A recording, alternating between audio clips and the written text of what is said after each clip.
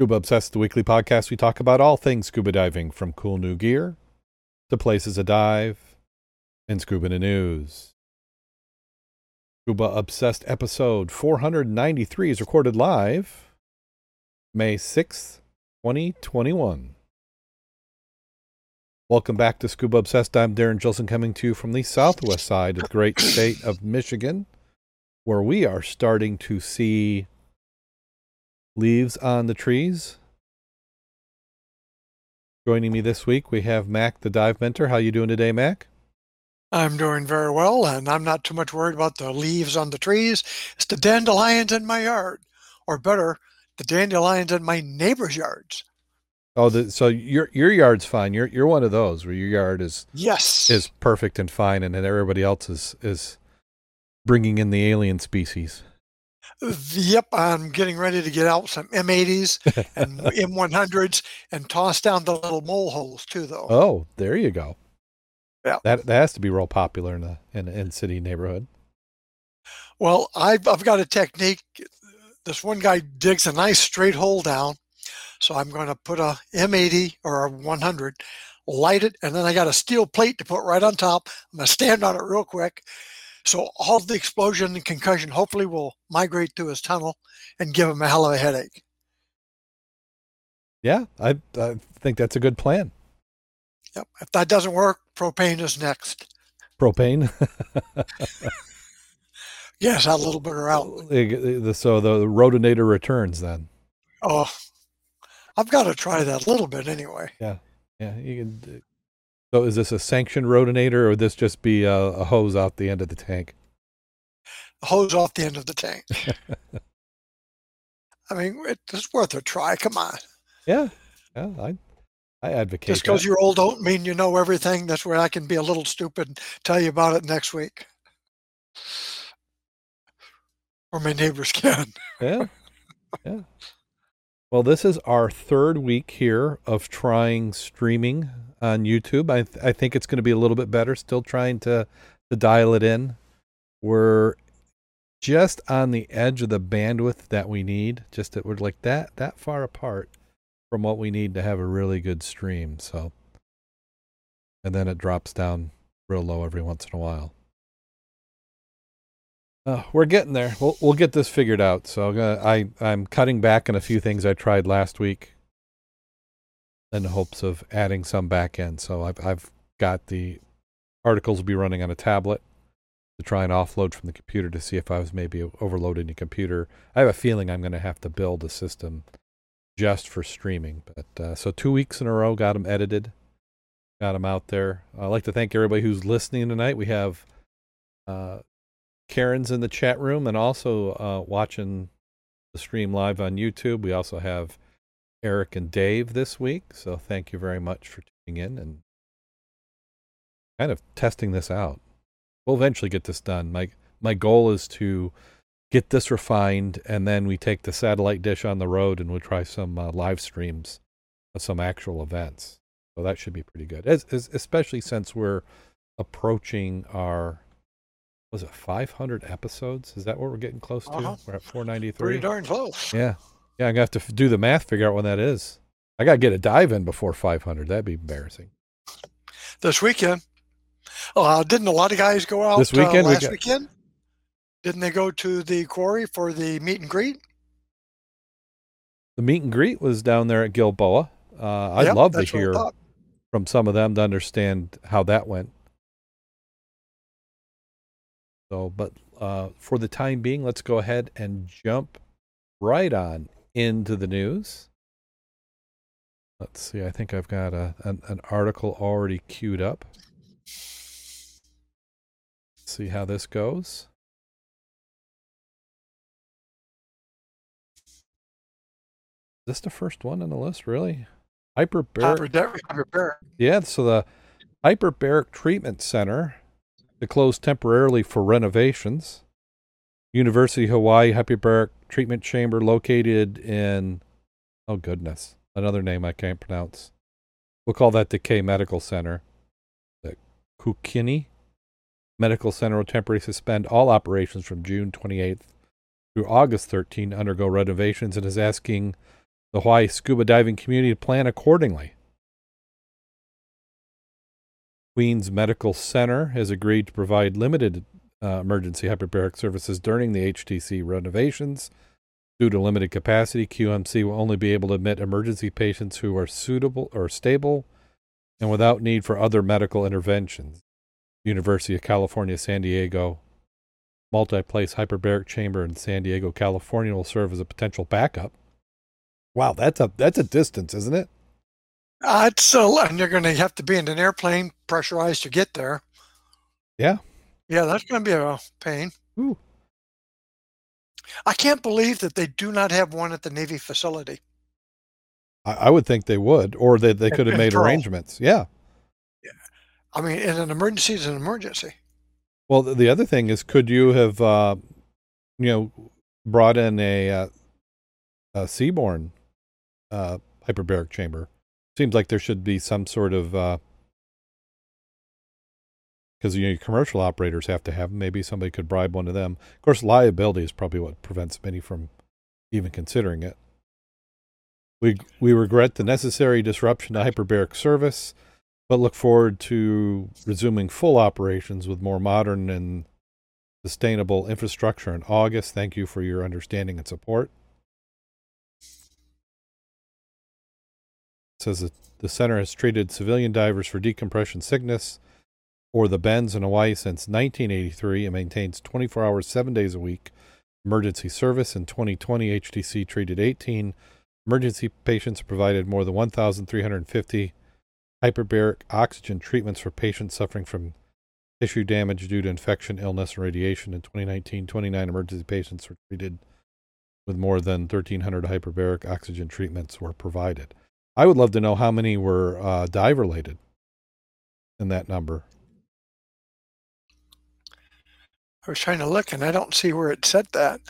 I think it's interesting that that was a $1.6 million renovation, and the state legislature paid for that. Yeah. Now, too bad you couldn't have done that during the pandemic when you weren't letting people dive anyway. Yeah, actually, that's an odd thing about it, but I don't think they were diving anyway. Yeah. What did they overhauled the chamber control station, patient monitoring, and system upgrades. That looks pretty nice. Yeah. That's a pretty decent sized chamber they got there.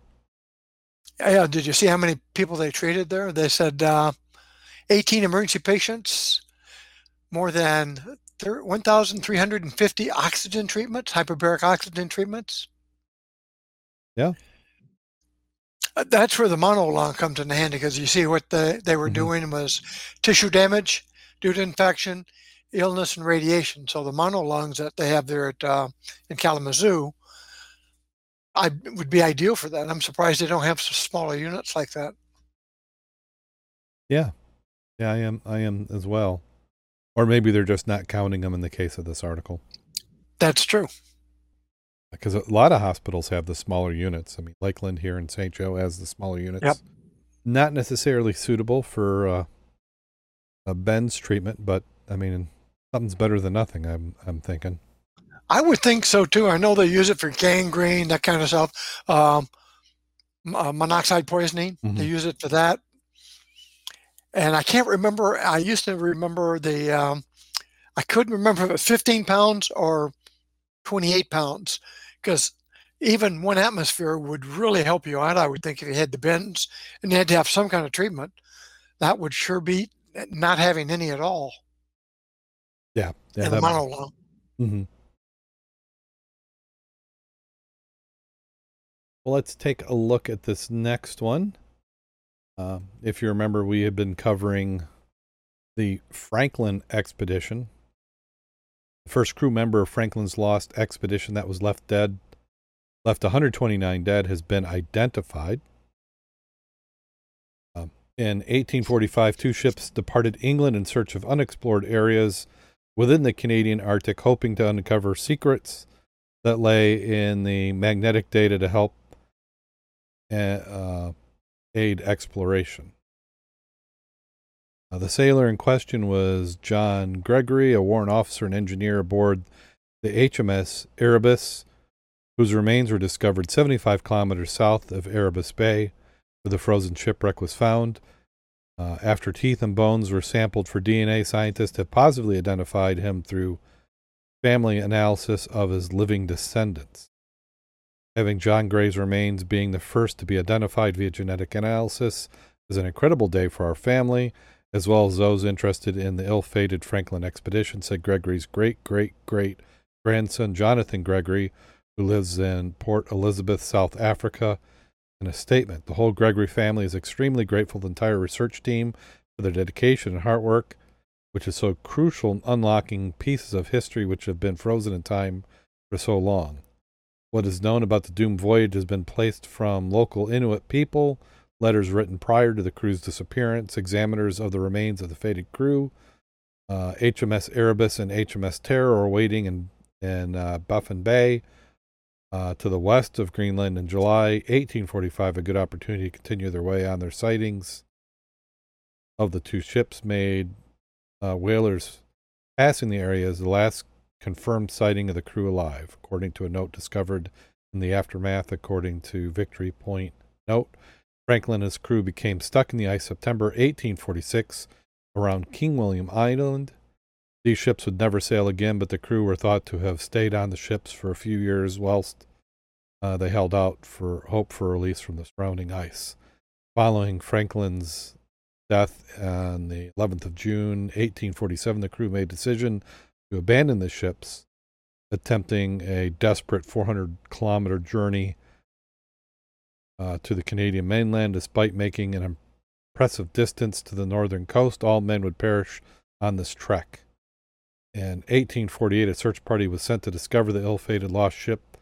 As combined with the efforts of subsequent explorers over the next century, would be begin to unravel the surrounding the expedition's end. In 2014, 2016, the wreck of the Erebus and the Terror would be discovered. And then photo. I find it interesting. One, I don't understand the science of how they can take a skull and actually model a face out of it.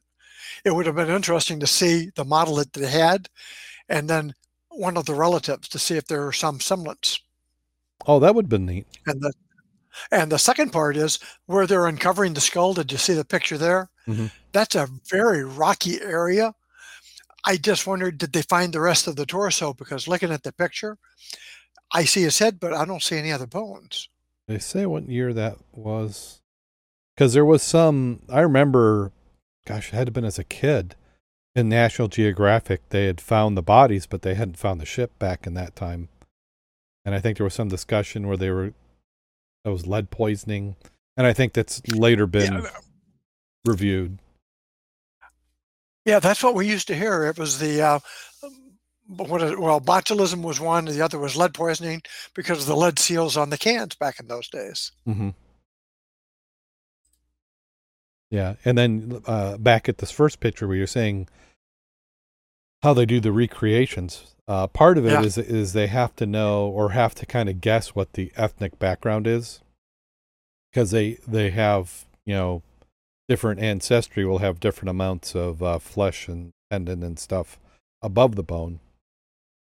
So they'll say, hey, we presume that this is a European from this area, and then they do the adjustments, and then they can model the clay. But there's going to be a little bit of artistic license, I think, still going in there. But like you said, it'd be kind of neat to see if they could show us what they may have looked like, or what their family looks like. How close were they? Is there some sort of family resemblance? And did they actually do it from scratch, or did they look at some of the family members to maybe help them fudge it a little bit? Yeah. They could have done something like that as well. Well, how about this? Wouldn't mind finding something along these lines. Scuba diver finds rare Ice Age mammoth bone at the bottom of a Florida river. Florida scuba diver Derek Demeter and Harry Sadler found a 4-foot, 50-pound mammoth femur embedded in the sand at the bottom of Peace River last Sunday. In an interview with the Orlando Sentinel, they called it a once-in-a-lifetime discovery.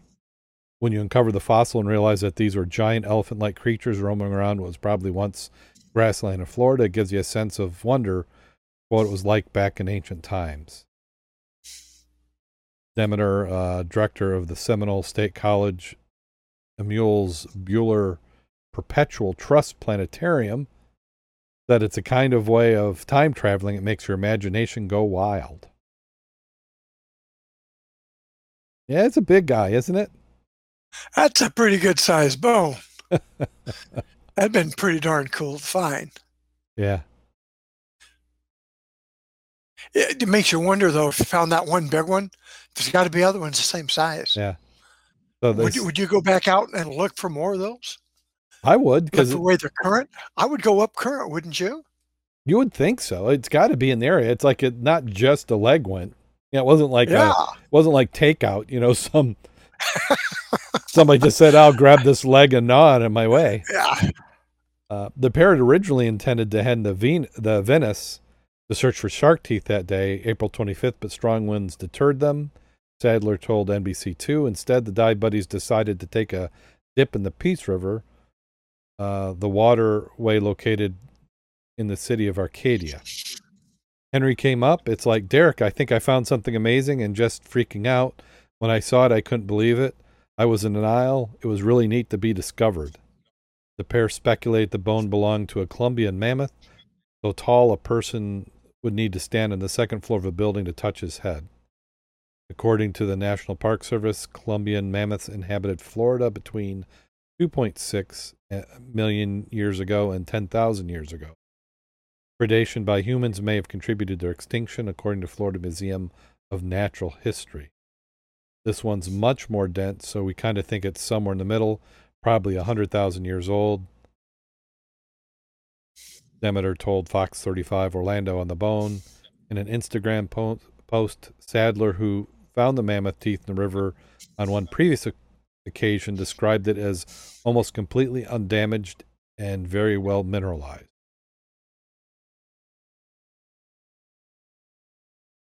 While Sandler... Go ahead. I was going to say, it looks pretty much intact, doesn't it? Yeah, it did. It was in a pretty good shape. They said, while Sandler and Demeter typically donate their fossil discoveries to the Florida Museum of Natural History, Sandler's middle school teacher in St. Petersburg has stationed the mammoth bone in the classroom to educate his students about Ice Age animal life. There, they're able to see it, touch it, feel it, and really get a history of the natural world. He told the Sentinel they've heard about saber-toothed tigers, and actually finding a piece of one of these animals and bringing it to these kids is just awesome. In addition to mammoth bone, Demeter and Sadler have recovered the remnants of ancient shark and the tip of a saber-toothed tiger canine during the dive, according to Fox 35. So I think we need to be going down to Florida and diving that area. Yeah. Saber-toothed tigers, come on. Yeah. Shark teeth. And just tell us what's where that was. Like? Yeah. There you go. And then let's see, what's the next one we have on Pandora's box. Or not box. I inserted box. Pandora's padlock. On display 2 centuries after an infamous sinking. This is from abc.net.au. A priceless padlock, which sank to the bottom of the Great Barrier Reef with HMS Pandora almost 230 years ago, will be unveiled at the world's first expedition in Townsville this weekend. The museum, Tropical Queensland, is reopening the doors to more than a year and has undergone major restoration work since it was damaged in a 2019 monsoon event. Its star exhibits is a large padlock believed to have shackled mutineers in Pandora's box, sending many to the watery grave in April 1791. Museum senior curator, maritime archaeologist Maddie McAllister, said the padlock underwent a painstaking conservation process. This is the first time we find out some of the direct evidence about how the mutineers were breaking their shackles to escape Pandora as she was sinking, which by all accounts was really horrible. traumatic experience for them, Dr. McAllister said. Shackled by the ankles, piled into dark box, not able to stand upright, is the reality faced by mutineers aboard the British warship as she sank after crashing the Great Barrier Reef, taking 35 men with her. Having Pandora's collection here in Townsville is incredibly rare, Dr. McAllister said. There aren't many museums in the world, let alone Australia, that have a gallery dedicated to a shipwreck.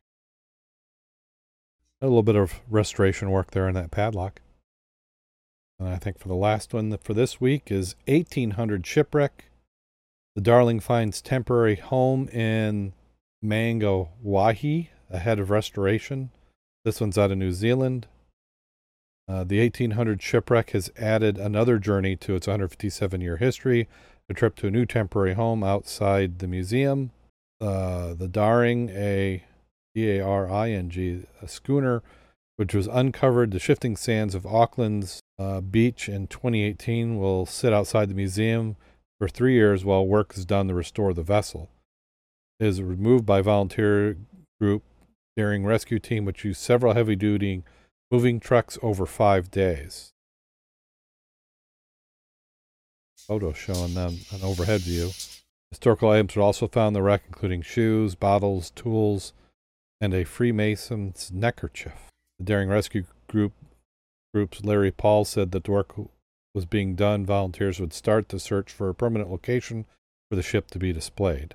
The plan is to create an all-purpose facility. He said that the Daring Discovery Center, we can't start work until we get further funding, so we are looking for people who are keen to help. Around 150 people showed up for a short ceremony to bless the ship's arrival, a karaoke, and a Piper blessing. The two-masted schooner originally built as a cargo vessel at the boat yards. It was wrecked twice, the first time in 1864, then again in 1865 when sailing from Taranaki to Manakua with a cargo of grass seed. So it's going to be out there in the weather, it looks like. They're going to cover it up or something? I hope this goes well for them, but we'll have to see. Oh, yeah, we never were gone. Yeah, we never lost any of your audio. I saw that. I responded back. So okay, you're good. Oh, okay. So did you have any comments on that? The end of that last article? You're on the bones? Yeah. I'd like to go dive in there. Oh, so you probably weren't even hearing me. Yeah, I didn't hear nothing. Yeah, because we went through the here, I'll bring back up that Pandora wreck. You went to you were talking Pandora, and I my comment I had was priceless locks. Priceless lock.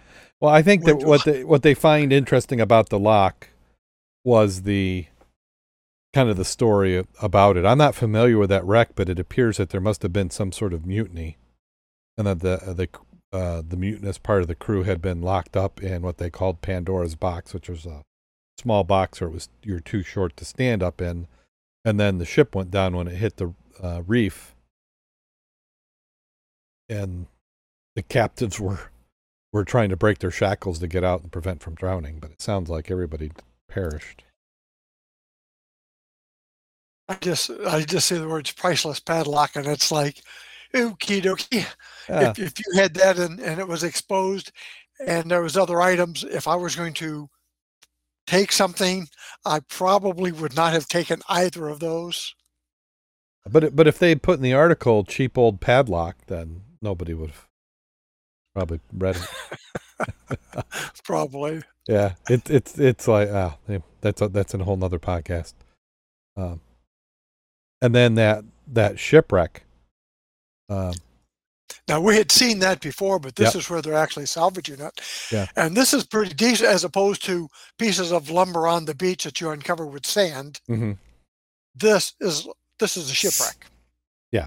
Yeah, this is. But how much did that cost? Well, if I remember at the time, there was volunteers who were doing quite a bit of it, but I'm sure there's, if you count the volunteers' money and time in it, you probably have a couple $1 million easy. Yeah, that's a trust fund actually that's paying for this. Yeah. I mean, it's interesting, but I always look at what's the return on the investment. And seriously, from the historical aspect, is it worth that much to you? How much would you pay to see that wreck? Uh, I mean, I can't think it's something on its own unless there's such an amazing story with it that people want to see it. I mean, it's one thing if you Mhm. can get the Titanic up on shore and people can tour it, but something like this. I mean, we've seen a lot of. I mean, maritime museums. How many maritime museums are really saying that they're full and packed? Mhm. Probably not many. But what I was Well, noticing, go ahead. I was going to say the aerial shot where they've coming up from the top. Hmm. I mean, that's really interesting. The aft end is gone, the rudder's gone, but it's not a lot there. I mean, you take some pictures, take some measurements, take some samples, and not a lot to see unless it was underwater. Yeah, well, underwater would be kind of cool. Well, then you got the challenge of it. Yeah. Well, plus you want to go diving anyway. I mean, we go diving to see a sand beach. I mean, it just when there's something to look at, it's that much better. And yeah. Well, I think part of it is if this were under the water, not great viz, partially covered in sand, you've got your imagination that's filling in the blanks. This way, it's stark, it's plain, it's like the mystery's not there. Hmm. The what if, Yeah. what's hidden, it's revealed, and now it's not so nice. Just some. Yeah. The one thing I noticed is that it appears that it's outside. Uh, you've taken it out of the sand where it was somewhat protected. It's now sitting basically in a parking lot. It sounds like they're going to do restoration work on it for the next 3 years, but is it going to start to degrade? Yeah, I was just looking for a spray system. I went to another section uh, because generally they say, "What do you got to do? You got to put it in water, or Hmm. at least spray it so it's continually, you know, minimizing its evaporation and splitting of the wood." Well, maybe with this is different because they found it in a sand dune. I don't know. Could the wood have already, reached environmental humidity? So, Well, I think you take it up here where you've got all sorts of animal and infestations, because it looks like it's going to be part of the jungle behind it. If you looked at the pictures, yeah. what animals or creatures like wood? Woodpeckers? Other other than Termites? well, termites. I've seen some of those termite mounds there. Little carpenter I'm ant. just curious. Yeah. Yeah, they got that. Okay. Yeah, certainly. I'm glad they've got the money. Or they seem to. Yeah. Well, that does it for scuba news. Not mostly painless. I think we made it through that. The meet and greet down there at Gilboa this last week. So some people are getting out there doing some diving. So as we had covered a few episodes ago, Gilboa is under new ownership. So I would love to hear some firsthand comments on how that went. Did they? Well, I know that Jim had a call out there for somebody to bring some tanks, and I thought Sweeney Bob goes to that every year, Yep. and I haven't seen anything posted on Facebook. So unless it's this weekend and not last weekend, that would explain it. Yeah. Well, I thought it would have been. I'm going to take a look at the great big book of everything. See what we've got there. I was going to say it was last week. I thought it was last weekend. Did you hear of anybody else getting any diving in? No, I have not. Only one I've talked to is Mary Beth, and she was offering duck eggs again.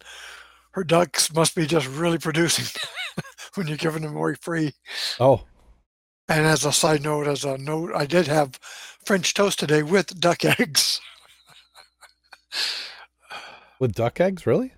Yes. Okay. I can't say if I've ever had. I don't remember ever having. Actually, they were pretty tasty.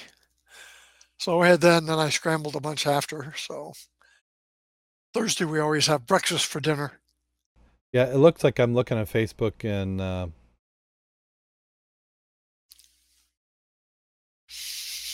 be great. It looks like there's 2 or 3 threads going on at the same time. He says, anybody at the meet and greet, bring back a couple of tanks.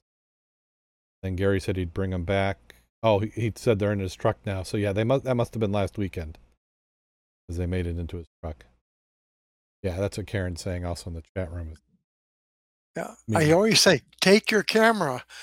It's not that it didn't happen, but we like to see the pictures. Yeah, some of us, that's as close as we get. I've never been able to make the meet and greet. Never have either. Someday I'll do it. But I do intend to hit the water this Saturday, as long as it's not lightning. Yeah. So what's the location you're planning on? The river.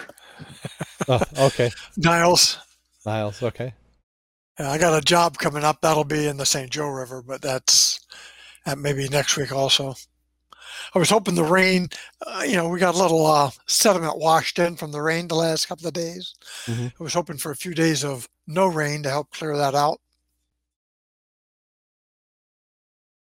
Yeah, that would help. A little no rain will get things going. Yeah. Looking forward to it. Yeah. I think I'm just going to do wetsuit, make it a short dive. Okay. Wetsuit. Is it warm enough yet for a wetsuit in the river?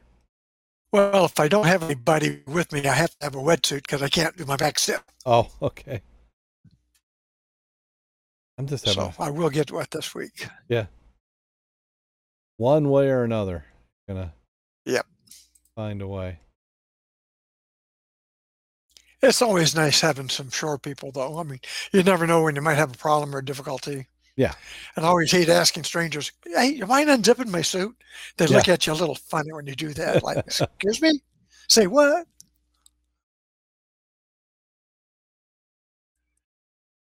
Yeah. Dave was saying in the chat room there's some posts on Facebook by people who attended. They must not be in my feed because same here. I didn't see that. So Karen, before the show, was asking, it looks like that she's got a new... Got a hummingbird? Yeah, let's see. She says she's got a new Garmin, debating what about leaving on the old hummingbird and putting the sensor for the Garmin on the other side. It's really good. It's really good to have 2 GPSs. Mm-hmm. One for your survey, because you can't do GPS routing and tracking. Mm-hmm. So if you got 2, you use one for your tracking to make sure your zones are right and leave the other one so you're not having to switch back and forth. Because almost everybody I know now, minimum for 2 GPSs. Now, is there a problem with the sensors? Will they compete with each other? Well, one, you're just using the GPS. You're not using the down imaging or anything. Okay. But she could have both down imagers on, just maybe not run them both at the same time. I know it. I'm not sure what kind of cross frequencies I have for the Garmin versus the Hummingbird. But you really got to have 2 people because you got to have one to pilot. And if you're going to do your lanes, you really do need to be watching the GPS, not switching back and forth. And you need somebody watching for the blips and ready with the hand buoys to throw over when you find it.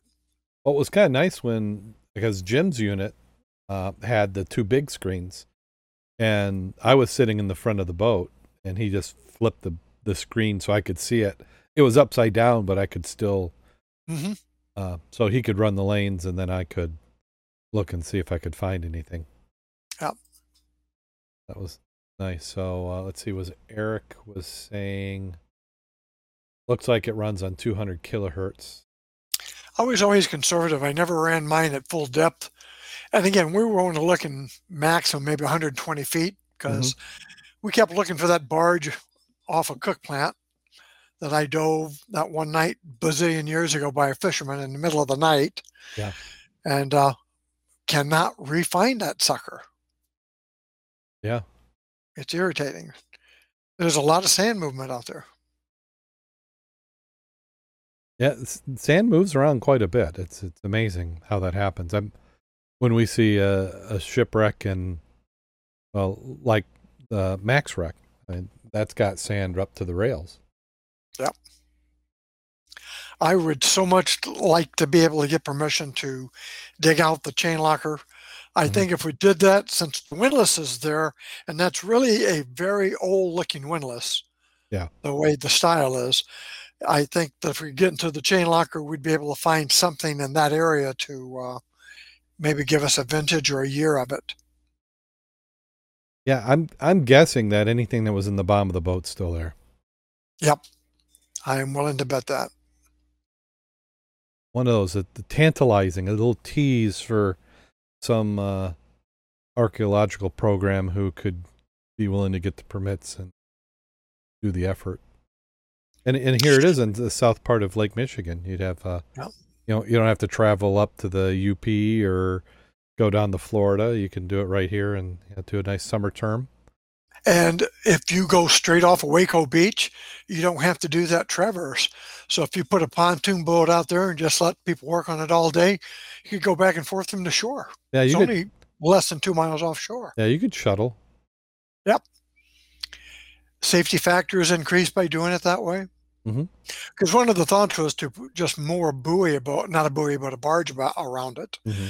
and then let them do their surveys from that. And if we had some good weather, you could. Yeah. If weather changed, you bring the barge in, or the yeah, well, the barge, and but you still need to take it in and out. Those are pretty heavy. Yeah.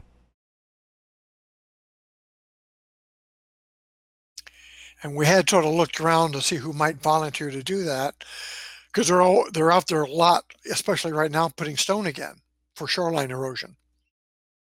Oh, okay.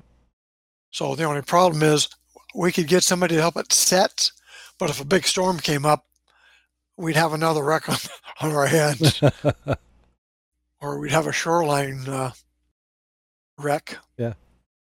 Well, let's see. Do we have anything else that we want to cover this week?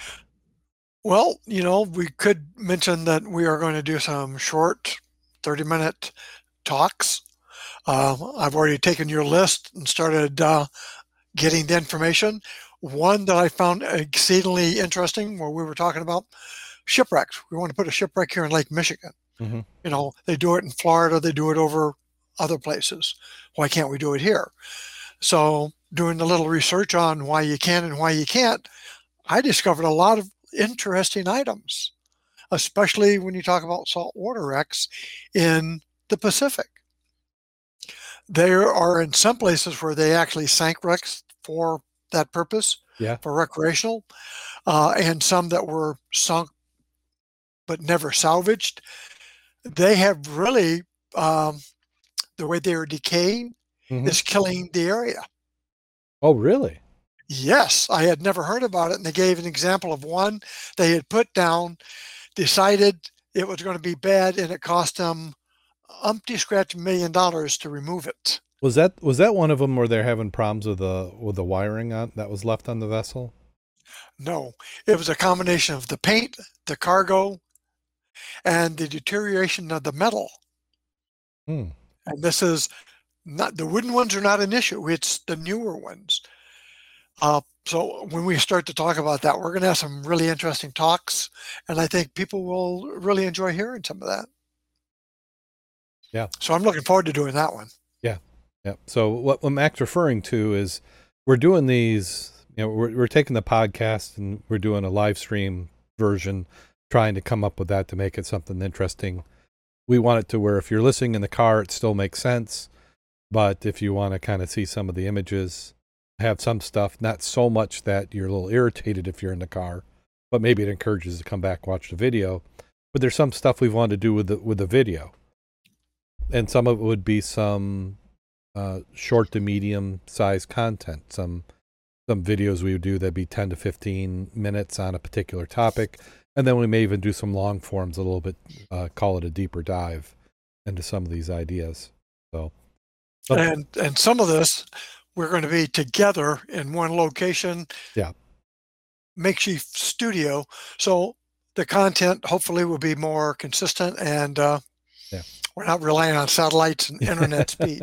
No, no, we'll do a full edit and then post it up. So it'll Looking forward to those. a little different. Yeah, so we'll get that up. I'm working on a studio here at the house. So, Yeah, you want to share some of the topics? let me see what I had.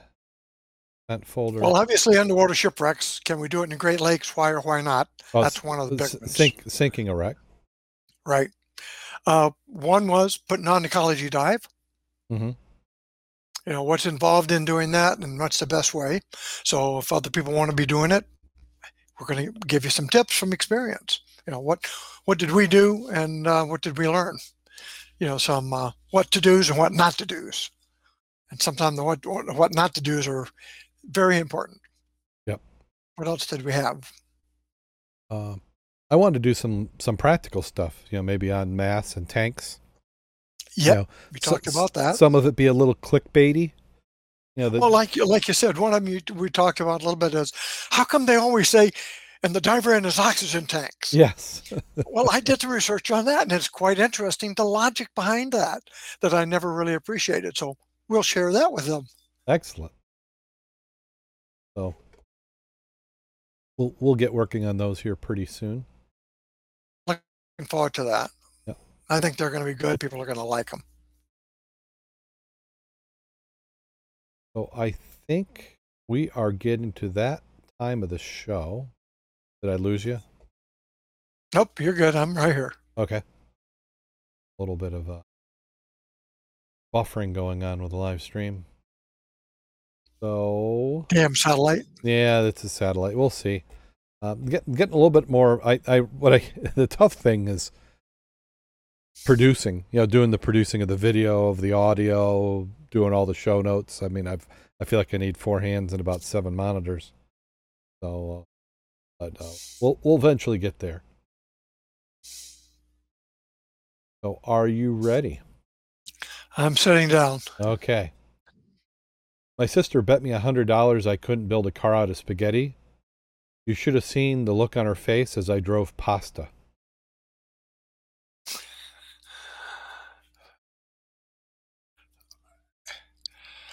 That's the only problem with having video. We need to see the audience's video, not ours. Yeah, we need to see them. Yeah. Well, how about we'll do another one. I went to the zoo the other day. It was empty except for a single dog. It was a Shih Tzu.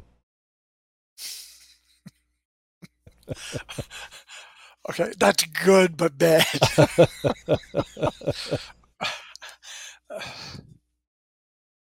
So where do animals go when their tails fall off? The retail store. Okay, and then if the people do not like these, the solution is send us yours. Yeah, I'm please. I'm beyond digging in the bottom of the barrel. I'm this is the scraping the internet. Is that a term? So why can't you hear a pterodactyl go to the bathroom? Because the P is silent. Please. Oh, the P is silent. Of course, I think I probably said pterodactyl wrong. Yes, you did. See, then maybe that's part of the charm, I would say. So, until next time, go out there and get wet. And stay safe.